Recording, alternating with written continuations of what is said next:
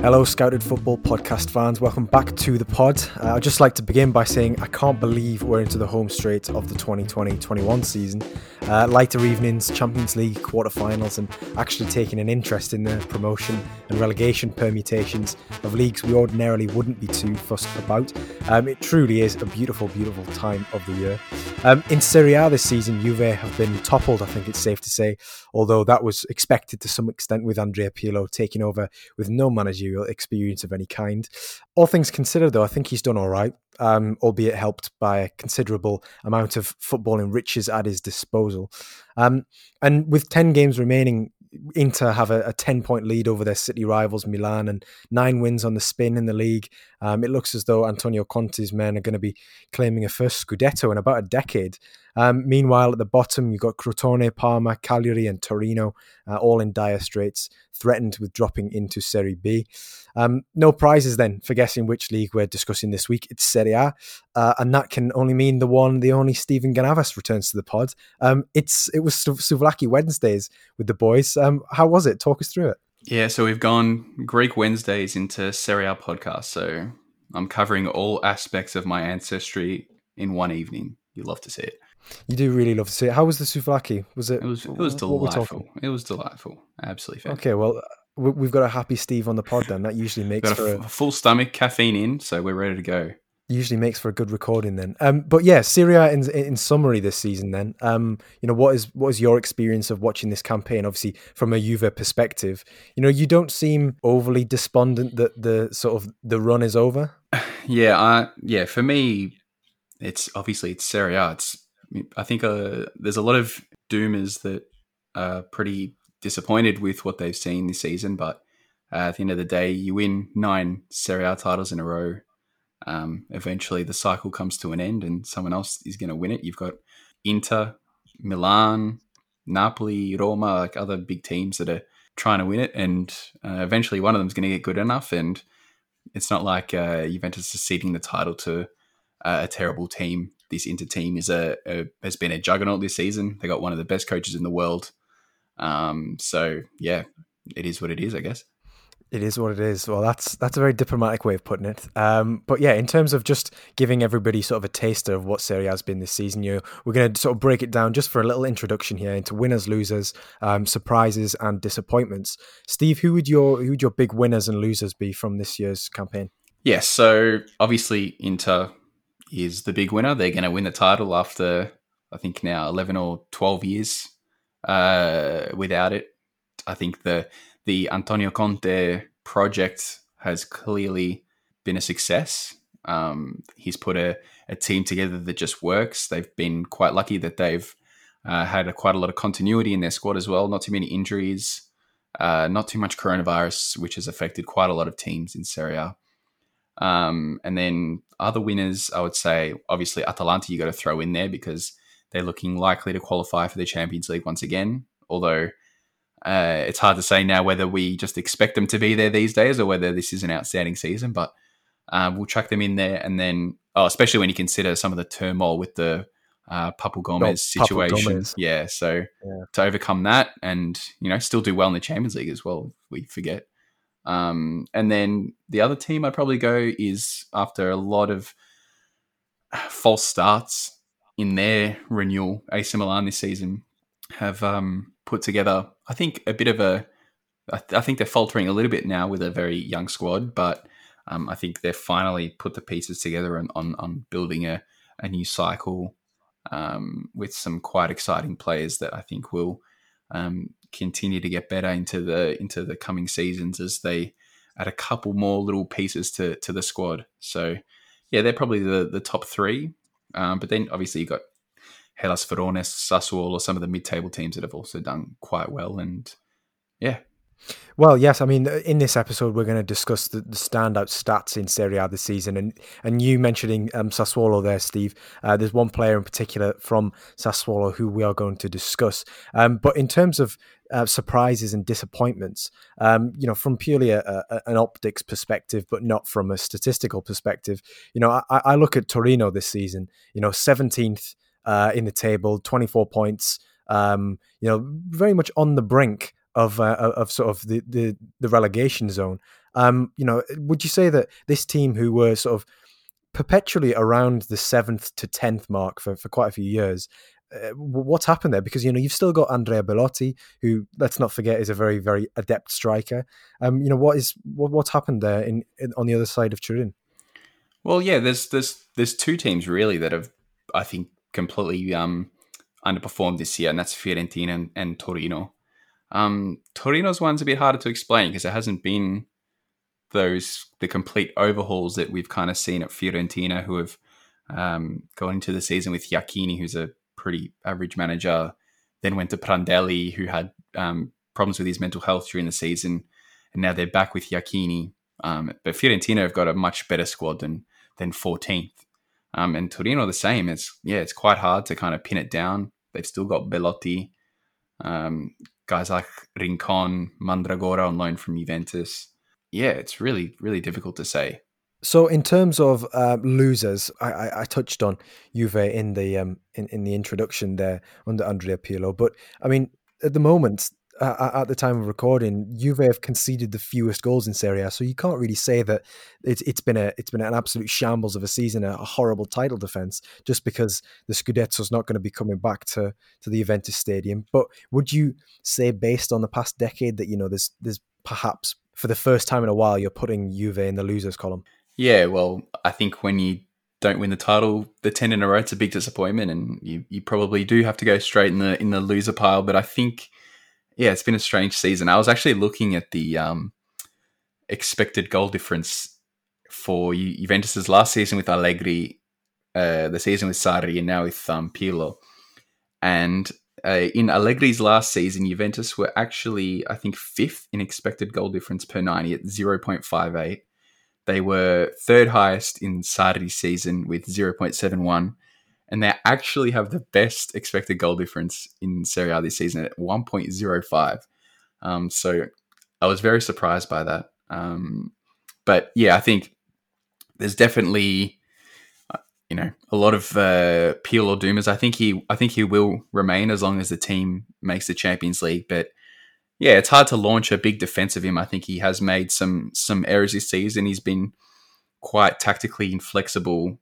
There's only been a couple of players that he's really managed to get the best out of. I think probably McKennie, maybe Morata and Chiesa, probably the 3 that have performed best under him, and Cuadrado. But he kind of struggled with others. Kulusevski's the last few months have just been terrible, constantly being played out of position, either as like a out-and-out kind of striker or more of a number 8 kind of player, when he really needs to be, I think, right wing is the position that you're going to get the best out of him. Yeah, and then you've just got kind of a just dysfunctional team going forward, and you've got this reliance on the energy and hustle of Chiesa. Cuadrado's been sending in some magnificent crosses and getting a few assists. Ronaldo having to finish everything that he can, and kind of Morata stretching defenses with his running and getting a bag of assists as well. But you can't just rely on a few players' individual attributes to win you a bunch of games. You need a kind of cohesive system. But then also on the other hand, Pirlo's kind of been dealt a difficult hand. I think Juve have now had 9 players that have got COVID this season, which I don't know any other league that's even had 9 COVID cases amongst their playing group. But Serie A seems to be uniquely incompetent in terms of dealing with COVID. And then he's also had quite a lot of injuries. We've seen Dybala miss pretty much all of 2021 so far. Alexandro missed a chunk of the start of the season. Demiral, De Ligt, Cuadrado, Artur, Morata, I think even Aaron Ramsey have missed, some pretty big chunks of the season with injury. So yeah, it's a bit of a mixed bag, but I think if you go to a manager in their first year and they don't quite, hit the ground running and win the league, it's hard to blame them. You maybe need to be a bit more introspective and think, well, did we hire him for one season and then get ready to sack him straight away, or was the whole point of hiring that we needed to give him a bit of time to get things right? So I think a lot of questions being asked now with whether Allegri might come back and all that, but yeah, I think the cycle in and of itself is just about ready to come to a close. Well, I'll tell you what, if Allegri did come back, that would put an end to the managerial merry-go-round rumour trail that you see in English football whenever there becomes a vacancy in England. That the rumours that apparently Allegri's learning English, there'll be no more, which I'll be glad to see the back of, to say the least. But yeah, that's it's a quite an astute summary really of a season which has been in turmoil because of for obvious reasons, but for Juve, that it's not been a shocking title defense, but just one that has been beset by issues that could befall any club. I mean, we've seen that across Europe this season, with Paris Saint-Germain struggling and Liverpool's title defense being not exactly the strongest in recent years. So yeah, it's been in terms of this season, safeguarding against coronavirus, perhaps not the best, but in the entertainment stakes, a lot better. And you're not losing to a scrub team. You're losing to Inter Milan with one of the best coaches and a fantastic squad, a fantastic starting 11. Yeah. Hey, whatever helps you sleep at night, yeah. Exactly. I'm just I'm coming out with all the excuses now. Absolutely. But in terms of surprises, we glossed over that a little bit. Has there been anybody, because there was Hellas Verona last season who I think caught everybody by surprise under Ivan Juric. Has there been anybody this season that you've been equally impressed by? Well, I was going to say, as I said with Atalanta, it's hard to be surprised by Sassuolo and Hellas Verona doing well. We've kind of come to expect that Verona just continue to be that kind of defensive juggernaut. Maybe Benevento would probably be, if I had to pick any team under Pippo Inzaghi. An interesting system. They kind of press quite high and had a 2-2 draw against Juve the other day where they were quite good. In terms of players, I would say I picked out a couple. They've just signed Adolfo Gajic. Have they? Yeah, from CSKA, from CSKA Moscow. Oh, that's right, yeah. He's got 2 goals in 6 games, so, I mean, good stuff. Can you tell who's reading off flash scores as we record? And then in terms of players, yeah, I had, I think McKennie I had down because when he arrived from Schalke, I was a little bit confused as to why. But Pirlo has managed to get quite a lot out of him as an attacking player, which is probably the most surprising thing for me. And then I had Christian Romero at Atalanta, who's had a fantastic season, and he's just proving himself as one of the best kind of physical dual one-on-one winning everything kind of centre backs there is out there. Bastoni at Inter has become one of Conte's most trusted central defenders, which is not an easy thing to do, to become a trusted Conte player. But once he trusts you, then he will fight to the death to keep you in the team and play you as many minutes as he can. And then probably the biggest surprise is Gonzalo Villar at Roma, who they picked up out of the second division in Spain, I think in January 2020. He didn't play much last season, but he's come into the team and played quite a lot of minutes this year, and it just looks really composed and and he looked right at home in the under-21 Spanish team, conducting things from midfield. So he's in that vein in terms of Spanish midfielders that can run a game and do some lovely progressive passes and interesting things from the base of midfield.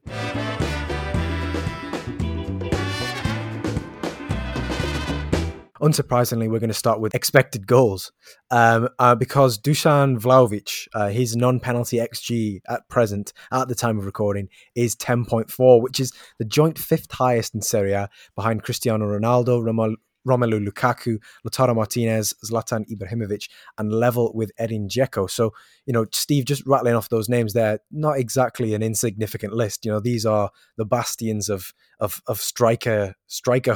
I mean, that's not even a word, but they've been excellent over the past decade or so. And Dušan Vlahović is up there with them. He's got 13 goals in roughly 2,000 Serie A minutes. He accounts for 31% of Fiorentina's non-penalty XG this season.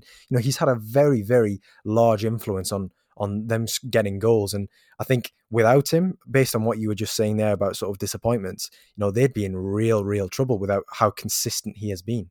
Yeah, I think per 90, I think he drops down a bit to maybe 12th or 13th. But in a team that hasn't been very good, he's the guy that needs to score pretty much. I think he's got 10 non-penalty goals, 13 goals in total. And just been quite consistent in a team that, as I said, has really, really needed his goals. But he's kind of still a player that can't really pinpoint exactly what it is they're using to turn into like an elite player. He's good off the shoulder, quick, quite tall, and has some pretty good penalty box instincts. But I think trying to take that step to the Lukaku level, Martinez, Zlatan, all those guys that you rattled off, I think he really needs to develop, getting more involved in the play. At the moment, I see him more as a guy that really feeds off things off the shoulder, but doesn't really give you a lot creatively, which I think if you go and look at players like Zlatan, Dzeko, Lukaku, they're giving you a lot more in terms of assists, dropping into the channels, and just working with other players, wingers. Like Vlahović has a lot of talent around him to feed off in Ribéry, Castrovilli. They've got a good squad. And I think that's probably the thing he needs to focus on to take that next step. Yeah, obviously Fiorentina in the bottom half of the table, but they're also in the bottom half in terms of a number of stats. So, their possession share, the shots on target per 90, in the actual table, they're 14th. Vlahović is in that top 5 or 6, though, obviously dropping down when you put it into per 90 terms, because obviously he has been so integral. They haven't really been able to play without him. But I think the stats aside, using that as sort of a marker, but sort of around that, there's been quite a nice variety to his finishes. I know that he's not really bringing a great deal in terms of the creative side of things, but it's similar to, on the Premier League edition of this Standout Stats podcast with Mark Carey, we discussed Dominic Calvert-Lewin. And that he was constantly getting into good areas on the pitch to finish these chances. And with Vlahović, I think there's quite a good range in terms of I think he's scored one from quite long range against Benevento.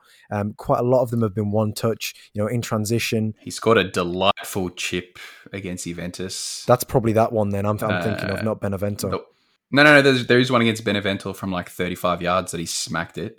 But there's another chip that he did from inside the box against Juventus that was quite nice as well. He's got a pretty good left foot. Yeah.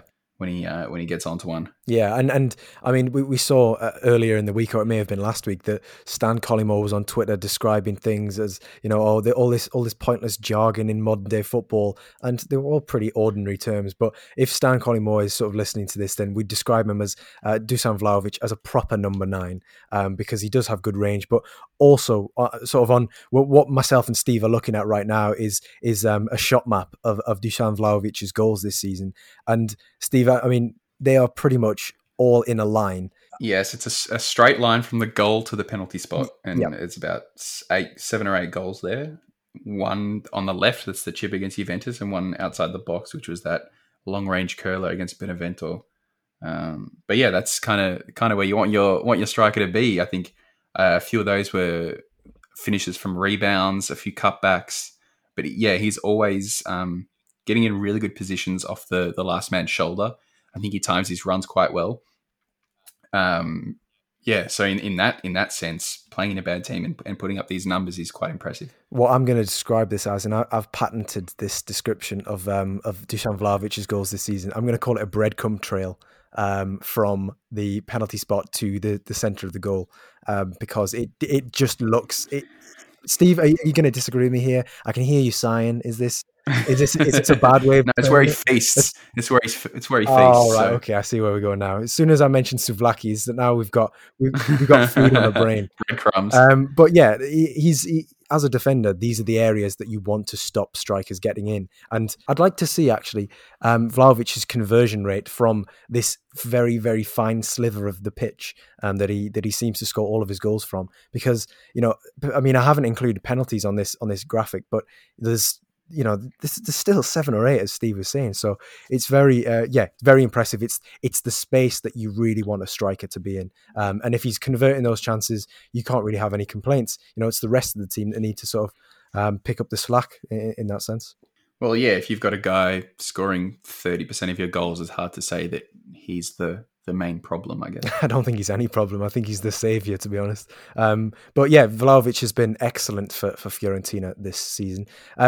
Moving on, and in the Premier League edition of this podcast, the Standout Stats one, we had a lengthy discussion about expected assists and what they are. We're not going to go into depth on that on this one, but just as a side point, one of the things that I found quite interesting was that last season, Lazio's Luis Alberto registered 15 assists in Serie A. This season, he has a grand total of 0. That is despite him having 5.8 in expected assists. So, you'd be expected to have 6 assists there based on the quality of the chances that Luis Alberto's created for his teammates. That's incredibly unlucky. But I just thought, he's not under 23, but I just thought that, I'd wheel that one out as something in my armory to say that that's been quite interesting in Serie A this season. Yeah, I actually went and had a look at this today when you sent me the rundown, and I kind of found that his shot creation is down, and it's predominantly from set pieces and dead balls. So I thought that was an interesting one, that maybe, they're just a big chunk of his shot creation that he's lost is pretty much just set pieces, which is something that, when you're looking at a statistical standpoint, you kind of discount a little bit, because it's not you really creating something, it's you just being given the opportunity to create. And then the other thing was that a lot, Ciro Immobile's expected goals are down quite a lot this year.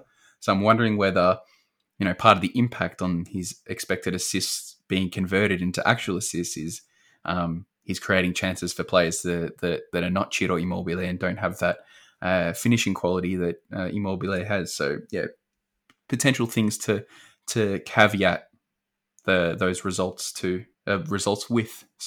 See, this is the forensic Serie A insight that you don't get anywhere else. This is what Steve brings to the table. This is why I can't do a Serie A episode without him going, put me on the pod. Put me on the pod. I want to discuss. But I mean, just moving on though, away from expected goals and expected assists, one of the metrics that we didn't discuss on the Premier League edition was passes into the final third. And that's predominantly by players, who are going to be playing in defence or in defensive midfield. Those players who are making those expansive, progressive passes to try and create something.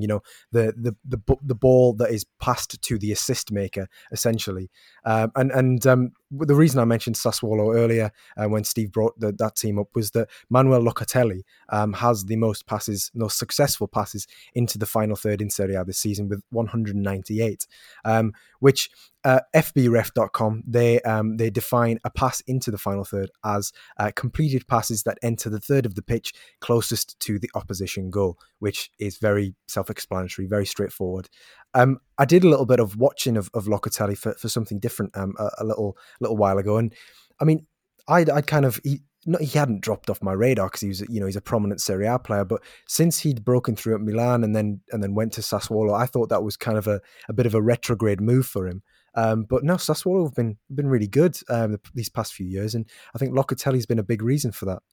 Well, yeah, as we've seen covering the under-21 Euros and things like that, a lot of the players in that team are Sassuolo academy graduates or products.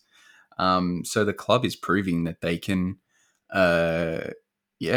develop players incredibly, and Locatelli is one of those guys that since he arrived from Milan, he's become not completely different, but he's just become so much more confident, so much more able to control games, set the pace.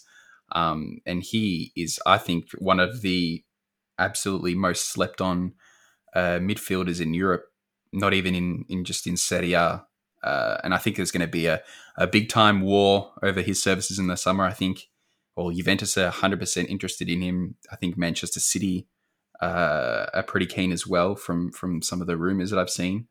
But yeah, his game has just got everything. His passing range is huge, and you're talking about the completed passes in the final third of the pitch. I think sometimes you really need to consider whether these are someone that's making a lot of passes out wide, whether they're central. Because if you've got someone that can obviously make those passes into central areas that are typically more damaging, and that's something that Locatelli is fantastic at, then it really increases their quality. And for someone that plays so deep in midfield, He creates a lot of chances. His expected assists is quite high, considering that he's playing that regista role, sitting deep in midfield. Can hit any pass possible. Pretty mobile for a big guy, and defensively, can marshal as a 6 really well. He is one of my absolute favourites at the moment. Yeah, absolutely. And I think, what you mentioned there in terms of where this player in particular is passing, whether it's out wide or into the central areas, we could delve into the more advanced metrics of things such as expected threat and stuff like that. And I think Manuel Locatelli would probably rank quite highly in those regards because of where he's playing these passes into. If you're getting balls into feet in the half spaces, in the area just between the lines in front of the opposition's penalty area, that's pretty much you're within shooting territory from there. So obviously, I can see where you're saying about the expected assists value being quite high for a regista. But how much importance would you place on this as a metric, Steve, in terms of passes into the final third? Because we've got for FB Ref on their website. If you haven't checked that out, please do, because it's excellent resource. But if anybody hadn't seen, there's passes into the final third, passes into the penalty area, crosses into the penalty area. There's a lots of sort of different discernments in terms of how these passes have been categorized. Obviously, passes into the box, completed passes into the penalty area are going to be of greater value, but they're inherently going to be made by players who are playing further up the pitch. Your number 10s, your wingers, your more advanced central midfielders. So, how much importance do you place on passes into the final third? Yeah, I think I probably wouldn't care about them really at all for a attacking midfielder or a winger or a striker or anything like that. It wouldn't be a metric that I probably go to. Is they're the passes they're supposed to be making. That's where they're playing. But I think for a deep lying playmaker, a creative playmaker from deep, a centre back, even potentially a right back, like someone like Trent Alexander-Arnold, it wouldn't surprise me if his passes into the final third are off the charts high. So I think, someone playing in Locatelli's position, it's quite an important statistic because it's really showing their ability to progress the play forward and be direct. I think always need to really be thinking about statistics and contextualizing them for a player's role, a player's position, all these different little things, rather than just trying to compare, two players playing in different positions or doing completely different things, and then comparing them with one metric when, there's always going to be different factors that affect someone's ability to perform well in a certain metric. Yeah, absolutely. I think that's essentially what I was trying to gauge, trying to sort of vocalize there in my little bit. But yeah, essentially we're not saying that just because a player who is a striker doesn't make too many passes into the final third, that doesn't make them a good player. It's because they're already in the final third more often than not. So they're not going to rank highly in terms of that metric. So it's only appropriate for players in certain positions to judge them based on that metric, the same as passes into the penalty area, all that sort of thing. It's important to contextualize, as Steve says. But in terms of, is there anything in terms of Locatelli? Is there anything that you dislike potentially about his game? Is he a player that we're going to be seeing at Champions League level anytime soon? Because obviously, if you've gone from Milan to Sassuolo, is there going to be some sort of redemption arc where he returns to a Champions League quality club? Or are we going to see a late charge from Sassuolo? I mean, unlikely this season, but in future campaigns. Well, in terms of weaknesses, I think the one thing that's hard to gauge because it's not really his role, but it might be important in a more dominant team, is his ability to kind of step out of that position in midfield and press a bit higher, and then kind of just press deeper into the final third and camp himself in there and control the game from that position. So that would probably be, it's not even, I wouldn't say a weakness, it's just something we kind of don't get to see as much from the role that he currently plays. But yeah, in terms of where he's going to end up, I think he's definitely ready for that Champions League level. He would stroll into Juventus's midfield, for example, and probably be the best of all of them. So 100%, yeah, ready for that level, in my opinion. Would you be happy if Juve signed him in the summer then? Oh, 100%, yes. I as I said before, I think he's one of the most slept on midfielders in the whole of Europe. So I think he could walk into Juventus' midfield. I think he'd do well at Man City. I think he'd be a player that Pep would absolutely love to have. So, yeah, he's ready. Very interesting. Okay, well, we'll see how that pans out then over the next few months. But moving on to the next metric that we've got here, and it's goal creating actions. And I'll start off again by this one by emphasizing what goal creating actions is defined as by fbref.com. And they are the 2 offensive actions directly leading to a goal, such as passes, dribbles, and drawing fouls. So essentially, the 2 offensive actions, meaning, as it lists there, a player who registers the assist, provides that pass, that would be a goal creating action. And if that player had received the ball from another player, the pre-assist, that would also go down as a goal creating action for those 2 players. Or if a player will dribble and then makes a pass, very much like Adama Traore does, then that will count as 2 goal creating actions for that individual player if the person on the end of the pass scores a goal.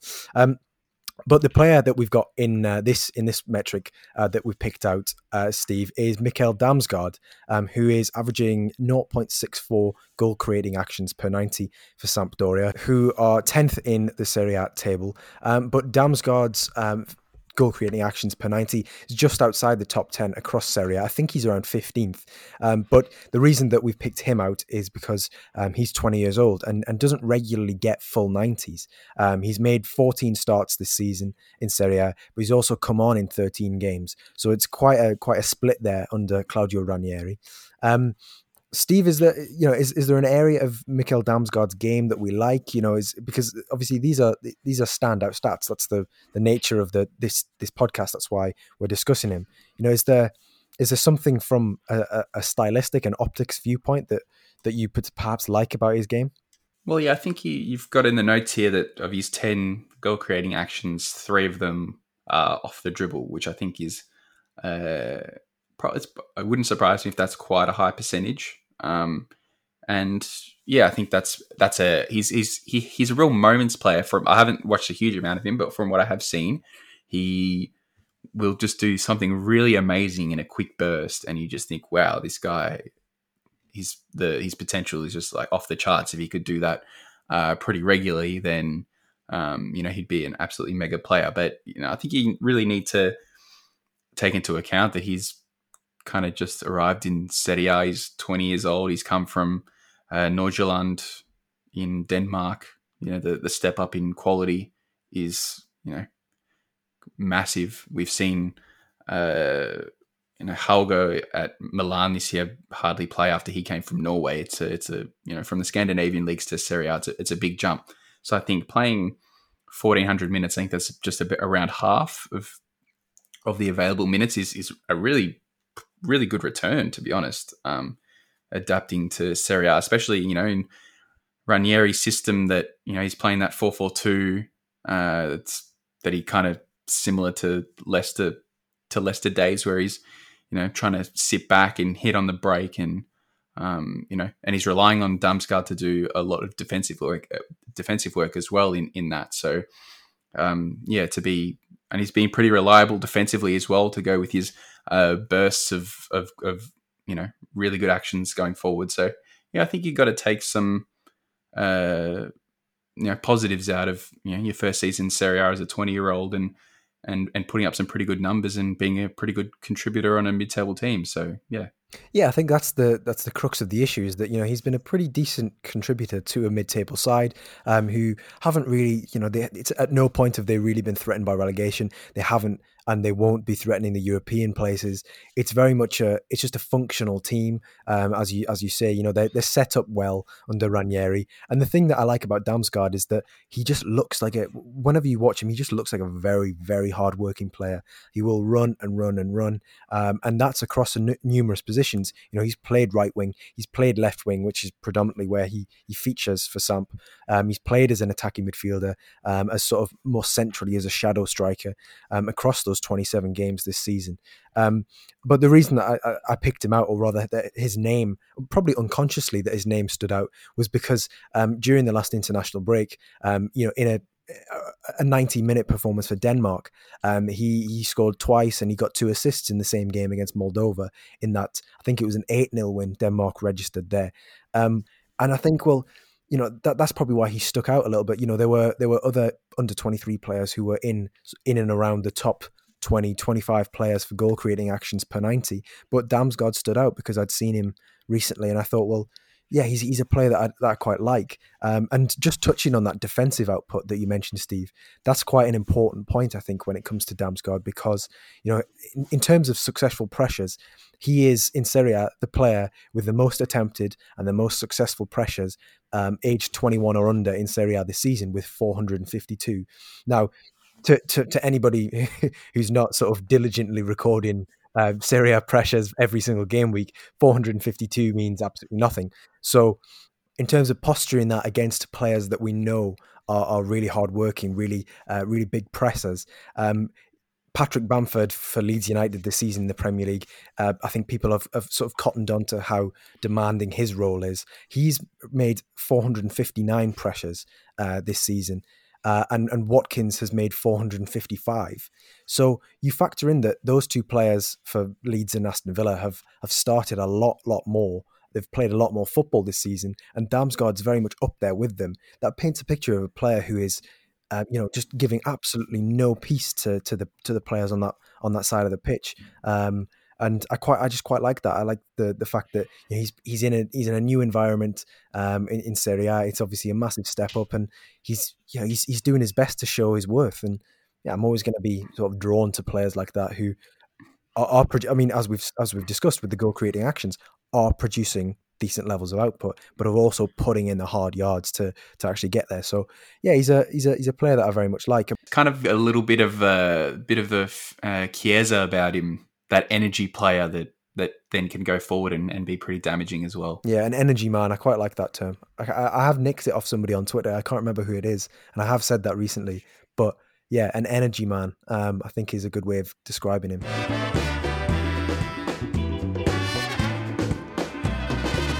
Speaking of pressures, though, following on from Mikkel Damsgaard there, I think it's pertinent that we discuss Lautaro Martínez before he turns 24, which I believe he does in the next week or so. So depending on when you listen to this, he may have already turned 24, and you know, it'll be a sad day for Scouted Football, because he's been a very, very good servant to us over the years. This season he's scored 14 Serie A goals. He's got 5 assists, so a very, very strong return. Obviously, a very, very good partnership with Romelu Lukaku and Inter this season, who himself has 26 goal involvements. But the reason we're going to talk about Lautaro is because he has the most pressures in the attacking third this season of any player across Serie A. 171 in sort of 1/3 of the pitch, his area. And I think that's what underpins his game, really. You know, he is just that terrier-like, you know, really niggly presence that makes him and Lukaku such a good double act. I don't know if that's something that you've also come across, Steve, or is it something? Am I just imparting the most obvious observation of Lautaro Martínez and Romelu Lukaku there? Well, I think, in terms of the pressures, I think the reason why he's so effective in that sense is Inter aren't a super high pressing team, but they press very, very smartly. And Antonio Conte is one of the kings of a system that he's developed over a long time, where when the opportunity is there, his team will press really hard, and he does it with Martinez, and he does it with Hakimi principally, that really, really harry for possession. But then as soon as the opportunity falls away, or there was never any opportunity in the first place, his team are so quick to drop back, regain their shape, and try to win the ball back more functionally in their defensive third or in midfield. And so and then in terms of working with Lukaku, I think the best way to sum up their partnership is that they don't get in each other's way. They both have the things that they're good at, but they really never kind of in each other's space. So I think that's kind of been the key to the success. And they kind of score different goals where Lukaku loves the kind of cutbacks from Hakimi. He loves the bursting past the defense off the shoulder, whereas Martínez will kind of looking out for fortuitous moments where he can get onto something in the box and just create something out of nothing. A great strike partnership. Conte has his team that he just loves, and it works. And they should stroll on and win the title this season. Yeah, I definitely think it's important to stress that Inter are not necessarily a high pressing team or a really vigorous pressing team, which sort of highlights why Lautaro Martínez is output in that area in terms of pressures in the attacking third is so impressive. Because just getting up it's quite topical that we mention this because Sampdoria are top of the attempted pressures in Serie A this season, and Inter are all the way down in 15th, I believe. I think they're. Yeah, I was going to say, I think they'll bottom 25%. Yeah, I think they'll have a lot of forward attacking third pressures, I think, because they will look to win the ball back in the first few seconds of losing it. But then I don't think they'll have many defensive or midfield pressures because that's when they'll sit back and try and, let the game come to them and nip in at an opportune moment rather than pushing to win the ball back. Whereas I think Sampdoria are a team where they want to press, win the ball back, and break quickly, and it just suits Ranieri's style better, getting those counter-attacking opportunities. Then when he can get balls in behind and send players out wide, get crosses in. So it's two different systems. But I tell you what, for Conte, he's got the team drilled perfectly, and they just know exactly what to do. Well, yeah, fancy that. They are 5th for pressures in the attacking third. So I think. Very much, we've hit the nail on the head there, essentially.